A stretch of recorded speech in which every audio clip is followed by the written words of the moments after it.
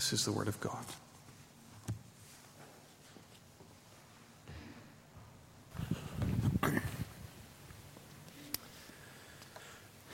So,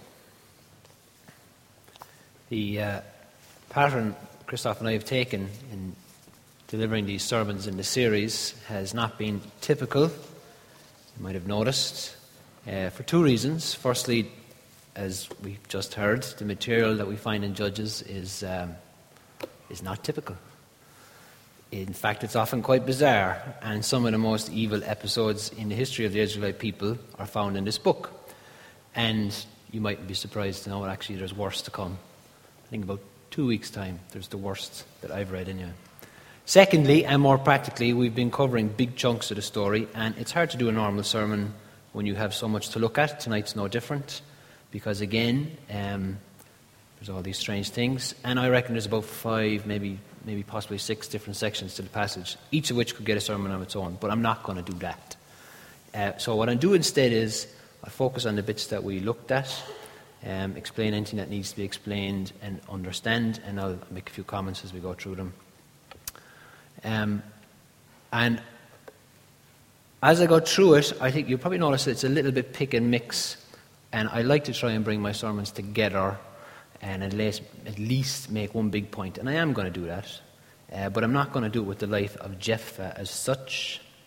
Instead, I'm going to spend a little bit more time on that very last story that Christoph just read out about Ephraim, because this actually has some bearing on the entire Bible, but I'll explain that in a while.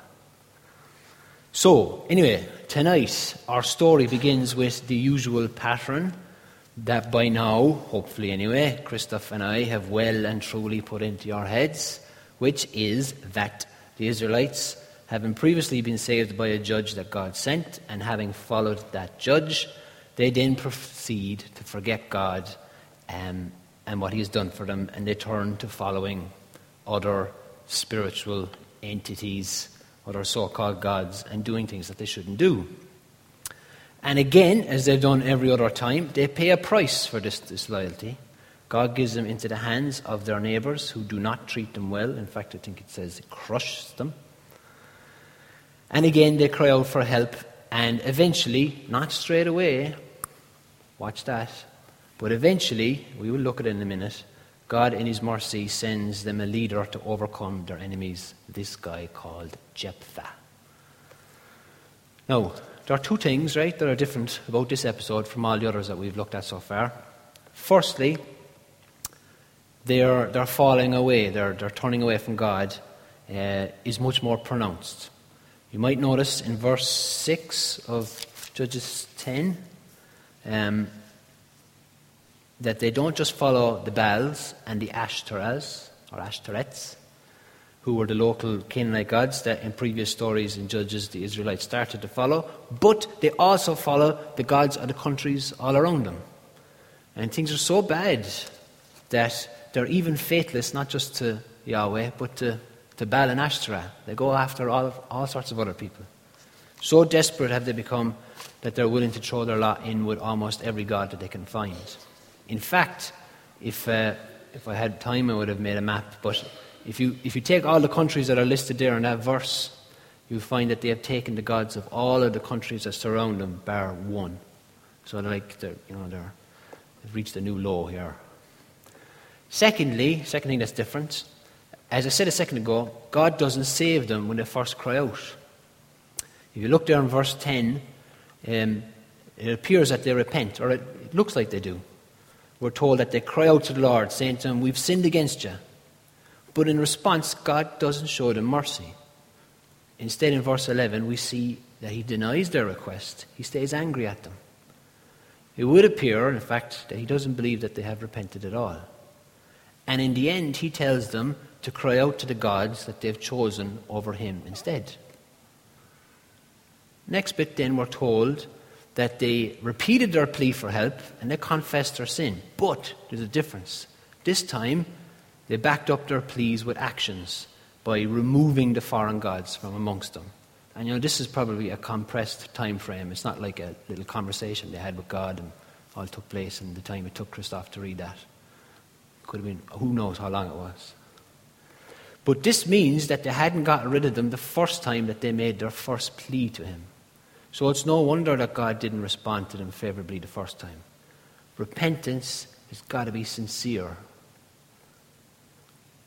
The Israelites were effectively treating Yahweh like one of the other local gods. They weren't getting what they needed from these other gods, so they'd just thrown him into the mix and attempted to play him off the others. You can't do that. And of course, Yahweh sees through their attempts at manipulating him, and he responds accordingly. In the same way, if our repentance is not sincere, God won't save us. People say there are, have you ever heard this phrase? No atheists in foxholes? No. Okay. Basically, maybe it's an American thing, I don't know. A foxhole is something that you dig for cover in warfare, right? And the idea is that in extreme danger, everybody starts praying, right? So there's no atheists in foxholes. I don't know if that's true for everyone, but I've certainly seen people pray prayers when life is tough that otherwise would never pray prayers. To put it another way, they're only going to God when it was obvious that there was nothing they could do. And when we repent, we're effectively turning from relying on something other than Jesus to relying on Jesus alone. That's what repentance is. Here are some differences between true and false repentance. Firstly, I look at it this way. There's the reasons and there's the actions. With your reasons for repenting, ask yourself this. Are you repenting because you're sorry that you sinned? That out from yourself comes this action or attitude that is hurtful to God and to His creation? Or are you repenting because of the effects of that sin? As in, your sins cause others to look down on you, and you don't like that. Or your sin is stopping you from getting something you want. Or your sins are causing strife in your life. Which, that can all happen. All real things, but they're secondary worries. Real sorrow over sin is over the fact that you did it, and not the effects of it. Again, when you're repenting, are you turning to Jesus because you want Him? Or are you turning to Jesus in the hope that you can get something else out of Him? That's what the Israelites were doing. They wanted the peace that they knew God would provide. And I've known people who come to church because they know that Christianity has an ability to give them the appearance of normality in their lives, or because it will teach them morality to their children, but not because Jesus is Lord and deserves to be worshipped. Now, don't get me wrong, right? Wrong motives, our motives, are always mixed. You'll never have pure motives. Like when I started to come back to church years ago, there was a large part of me knew that coming back was a good thing for me to do. And back then I needed help, I did. But it wasn't, at least solely anyway, turning my life around because it was good for me. I was turning my life around primarily because of Jesus, not because of what He could give to me. I was attracted to Him and what He said and what He'd done. Secondly, true and false repentance always results in different actions. You see, the first time the Israelites went to God, they didn't get rid of their idols. They hung on to them. So, for example, if one of your idols in your life is financial security, right? Big fat bank balance, or whatever it looks like. You just want to be financially secure. And you become aware that that's a big issue for you, and you want to repent of it. Now, repentance from that will look different for everyone, but regardless of who you are, it will have some sort of increase in generosity, right? One way to tell if you're repentant or not is if you consistently avoid anything that might make you give away more than you previously did. If it brings you out in a sweat, the thought of giving this or that away. Repentance will always equal some kind of action, whatever the consequences might be for you. This is the key. And indifference to possible negative results of the actions that repentance necessitates is a good sign that you are truly repenting. That was a bit of a mouthful. Will I say it again? Where is it? Repentance will always equal some kind of action, whatever the consequences might be. And indifference to possible negative results of the actions that repentance necessitates is a good sign that you're truly repenting. If you don't care what happens, you just got to do this because this is the right thing to do. And I should add in here that when I was talking about motives a while ago, I'm always concerned that I don't make people go away reflective on their motives, but then paralyzed by waiting around till their motives are pure. That's the last thing I want. Don't wait around for pure motives before you do something. Do something and your motives will become very clear fairly soon. Anyway, go on. The story then continues with us being told that the Ammonites gather to make war on the Israelites. And the Israelites, Christoph didn't read this bit, but the Israelites actually end up going to ask Jephthah to be their leader. And this guy, Jephthah, his life turns out to have been fairly hard, right? His mother was a prostitute. And later on in his life, I think this is really cruel, his half-brothers hunt him out of the family home in an act of cold greed. Now, they had an idol of financial security. They decide that his presence needs to be removed because if he stayed around, he would be entitled to some inheritance from their father when their father died. And no mention is made of whether his father intervenes at this time, and in the end, Jephthah actually flees to another town. And here he becomes the leader of what the translations in the Pew, the one that Christoph just read out of, call a bunch of adventurers. I'm going to suggest to you that this term is a bit ambiguous. It sounds like he was the leader of a group of peace-loving hippies. That is not what is meant here. He effectively becomes the leader of a gang. So our boy Jephthah has a life story that many of us probably have heard before, right? He's from a broken home. He's got an absent father. He eventually runs away from home because of the pressure he was experiencing from his family, whereupon he turns to a life of crime and self-indulgence. Now, I'm not going to go into the details about what happens next, but suffice to say, Jephthah leads the Israelites to victory, and along the way, he actually shows himself to be a great warrior and a shrewd negotiator. And there are a few things I'd like to point out here, though. Firstly, again, I suppose this is a fairly simple point, but one that should be made. But the idea that only a certain kind of person is going to be used by God is just a straight-up lie. Jephthah was the last person that one would expect to see leading the people of God, and yet at the right time, God used him. Now, often, I'm sure I've heard this, certainly I've heard it from my Christian friends, but preachers will make the point that, well, it doesn't matter who you are or what you've done. God has a plan for you, and with God in your life, you could do amazing things. You heard something like that before? That's true. But I think that actually what God does here is something more than using a person who does not, on the surface, look like someone who God would use. I think what we see here is an example of God using someone whose life previous to being used by God was exactly what was needed, but he didn't know it. He was a fighter and a leader, and his life had brought him to a place where he had the skills needed to take the position he was given. It's like with my previous example, my own life, before I came to church, I had all this stuff that was going on, and I hated it. But now I'm glad for a lot of the trouble that I had, because it caused me to really examine my own identity with a fine-tooth comb. And now, central to the gospel that I'm licensed to preach is that I have a new identity in Christ. And I've found that in today's world, identity issues are a big thing for many young people. And as a result, I got an insight into communicating that aspect of the gospel, right? But I wouldn't have had it had God not disciplined me by giving me over to the sinful desires that I had. And that's what we see here with Jephthah. His life before he got involved with God was exactly what was needed for afterwards. But here's my bigger point, I suppose. No one would have expected him to become the leader of Israel. Nonetheless, he was prepared, but you wouldn't think he was going to become the leader of Israel. The big point then is not that God will use your life and what's happened in it for his glory. Of course he can. But the big point here is that we shouldn't let the previous trajectory of our life dictate what God might do next. And that applies to every single one of us. Yes, God has given you the life He's given you.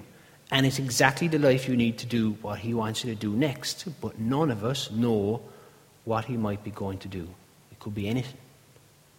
You might look back, your friends might look back, they might know the kind of person you are, but tomorrow God might actually be using that previous stuff in a completely different way to what you've led up to this point. That's another thing. I want to look at two more things before we wrap it up. There is this very famous event here. There's a very famous event here where Jephthah sacrifices his own daughter. This might be the most horrendous thing. The thing that comes in a couple of weeks is pretty bad, but this is up there with it. His only child, because of a vow that he makes. And it's only a few moments after you read in verse 29 that he is filled with the Spirit, that he vows to sacrifice the first person he meets when he comes home, that comes out of the door of his home. Now immediately the question is raised, what the heck is he doing, right? What's going on? What kind of mad thing is this? This is the kind of thing that people will say, who outside the church will say, oh yeah, but what about that story where a man kills his own daughter? And they say, the Bible is rubbish. Why did he do it? And furthermore, why didn't he just go back on his word, Why didn't he just say, okay, I made a mistake, I'm sorry God, I'm not going to kill my daughter, I'm not going to burn her in the fire. Well, actually, this gives us a clue as to some of Jephthah's problems, shall we say. Here's the deal. Some people think that he just spoke rashly and he was too proud to go back on his word. But the truth is, he knew that whoever was going to come out the door of his home was going to be someone that he knew.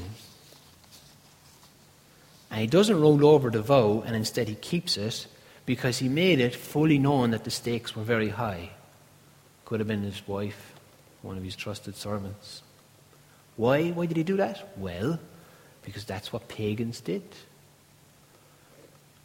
Remember at the start of the story, they had been thoroughly paganized.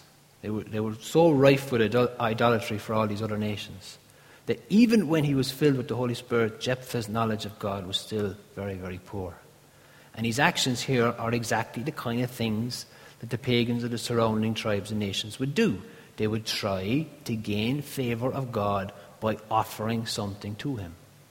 That's the opposite of the God of the Bible that we know, who operates on the principles of grace. We don't have to do anything for him. Whereas paganism is the original lie. We saw in the garden where the devil tempts the first man and the woman into thinking that the Lord did not have the best interests of the couple at heart. He says, did he really say that? He makes them doubt his goodness. Jephthah doesn't doubt God's favor. He completely misunderstands it. Jephthah is a man of the times that he was in, a believer and yet paganized. He believed sacrifices had to be made to satisfy God, to the point where he was willingly sacrifice his own daughter. In doing this, he was aping the practices of the surrounding cultures who tried to manipulate their gods by what they did for him. It was hard for them to trust that God cared for them. And in the reality, of course, their gods didn't care for them. But Yahweh, the God of the Bible, is not like these false gods. He's completely trustworthy. But even Jephthah, filled with the Holy Spirit, was not immune to these ideas. And he grossly misunderstood the kind of God that our God is. In the New Testament, there's a bit where Jesus is speaking to some of his disciples about divorce. And he says that God permitted Moses to grant divorces because their hearts were hard. You heard this bit? And a time of Judges is clearly a time of hard hearts. The view of God that they had was not nearly as clear as what we have now this side of the cross. Had they known of Jesus, they would never countenance sacrificing a child for God. Why? Because in Jesus, God sacrifices himself out of love for us. God's own Son is murdered, not for a selfish attempt to manipulate, but out an utterly selfless, in fact, the most selfless act in history for us. Jephthah's sacrifice of his daughter was pointless, whereas Jesus' death on the cross is the center point of history. It's not only pointless, history itself becomes full of meaning and potential because of it. This is the God that we know. But had Jephthah even had a smidgen of knowing this God, he would have acted differently. The point for us, though, is that the question is, do we, like Jephthah, let the surrounding culture blind us in some way to God's grace? Even now that we have seen ourselves Christ crucified for our sins, do we have any blind spots? There's a thing in Job, a verse in Job, chapter 13, verse 23. If you're interested, you can look it up later. And Job asked the Lord to show him his sin. And as you know, at the start of the book of Job is probably, you might know it, but Job is called a righteous man. And he lives a good life. But in the last chapter, the Lord calls him out on his pride. Who are you? God says to Job. In other words, God answered Job's prayers to show him his sin. You don't find out till the very end of the book. Brothers and sisters, we have a blind spot. But do we know it? Do you know it? Are you aware of the effect of the world around us on us? I was watching a lot of television over Christmas, as we do, and I was watching the American. I was in the USA. I was watching American politics, and there's lots of things you could say about it, but just the sheer gracelessness of both sides was overwhelming to me. Are you aware of how much that goes on? And how much it might be affecting your view of grace? Brothers and sisters, will you join me this week in praying Job's prayer? I think it's a frightening prayer, actually. I often pray it and then immediately take it back. I'm scared of what I might have to do in response. But here's the thing that I focus on. And it's true. Jesus is trustworthy. How do I know that? Well, I know it because it's all over the Bible. But particularly from this chapter, how do I know it? How can I tell that God is good in every detail of my life, even the bad stuff? Well, this is where I want to just focus on the last story that Christoph read about these Jephthah and the Ephraimites and the Shibboleth and the Sibboleth. It's like H and H up here, right? Shibboleth. So far in Judges, the Ephraimites, I don't know if you've been keeping an eye on them, but they haven't shone so much, right? Here, however, whatever light they had grows even duller. And we'll not cover it tonight, but in the next few chapters, they are responsible, as I've been saying repeatedly, for one of the worst things in the whole book. Here, though, the Lord does not favour them. Clearly, the Lord does not favour them because he allows Jephthah to murder 42,000 of them. They whinge to Jephthah about a lack of recognition, something they'd done a few weeks previous as well, and he kills them. Why has God let this happen?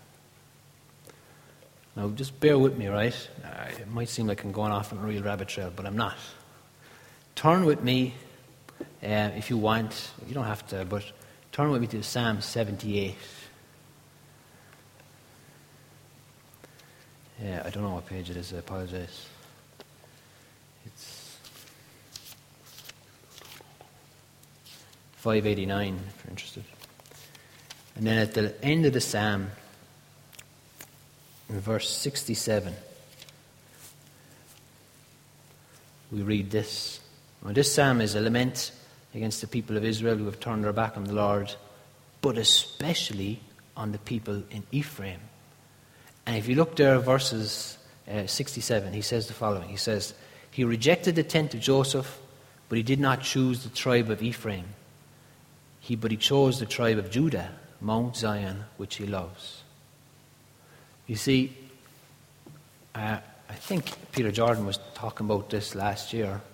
Well, maybe you haven't heard this before, but it goes like this. You see, the Ephraimites are a part of the bigger story of the whole Bible. Way back at the start, after the fall of Adam and Eve, God promises, Genesis 3:15, he says, to send someone who will crush the devil. This person will be a descendant of Adam and Eve, that's clear. But the question that the Old Testament attempts to answer is, who is this person? Who's going to come and crush the head of the devil? And what we see from Genesis onwards is the answer. Genesis follows the line of one family, and at different points it branches off after some children. Did you ever notice that? But not others. And eventually it focuses on to Abraham, and then his son Isaac, but not Ishmael, then his son Jacob, but not Esau, and then we're left with 12 sons. Right? So, which one will it be? Who's this Satan crusher going to come from? The eldest Reuben disqualifies himself with his actions. The next eldest, Simeon, disqualifies himself as well. And Joseph, the big story about Joseph, he seems like he's the best of the bunch. But he's got 2 sons, Ephraim and Manasseh.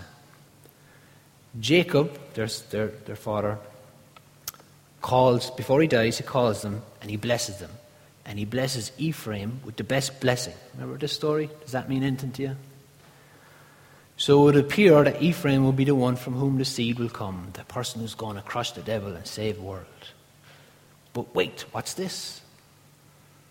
Jacob also gives one of his own sons, Judah, a special blessing that has some kingly overtones. Now, Judah was a bad boy, very bad boy, but later on we see him changing his character. Could he be the one from whom this devil crusher will come?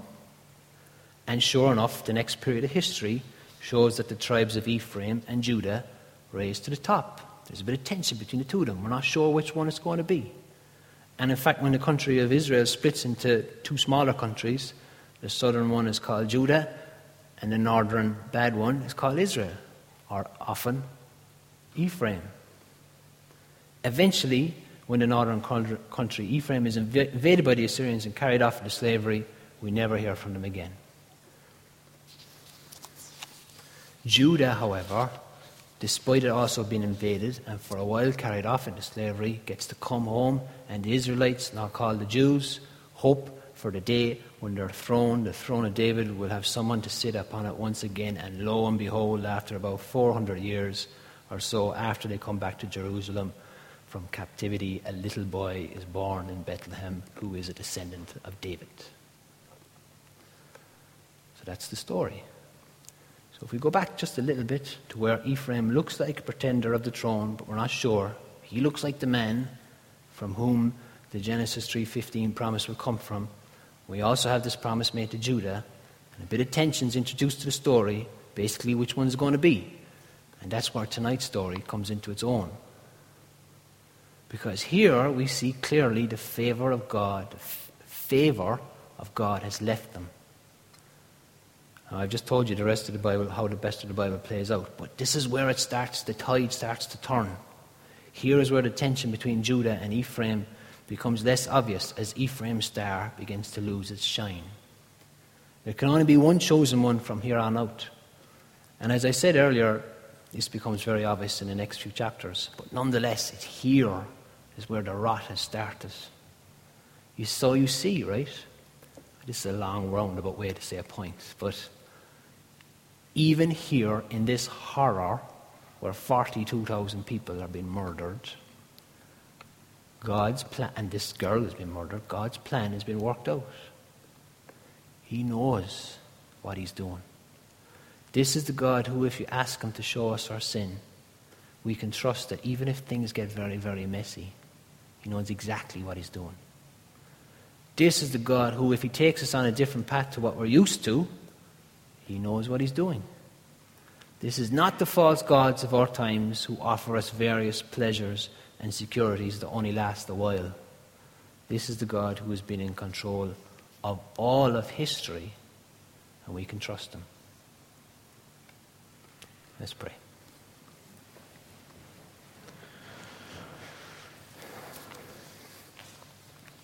Lord, as our brother Job prayed, show us our sin. This week, show us the ways we're not trusting you, but something or someone else. Show us how our understanding of grace might be affected by the world around us. And give us the grace to repent and the grace to believe. Amen.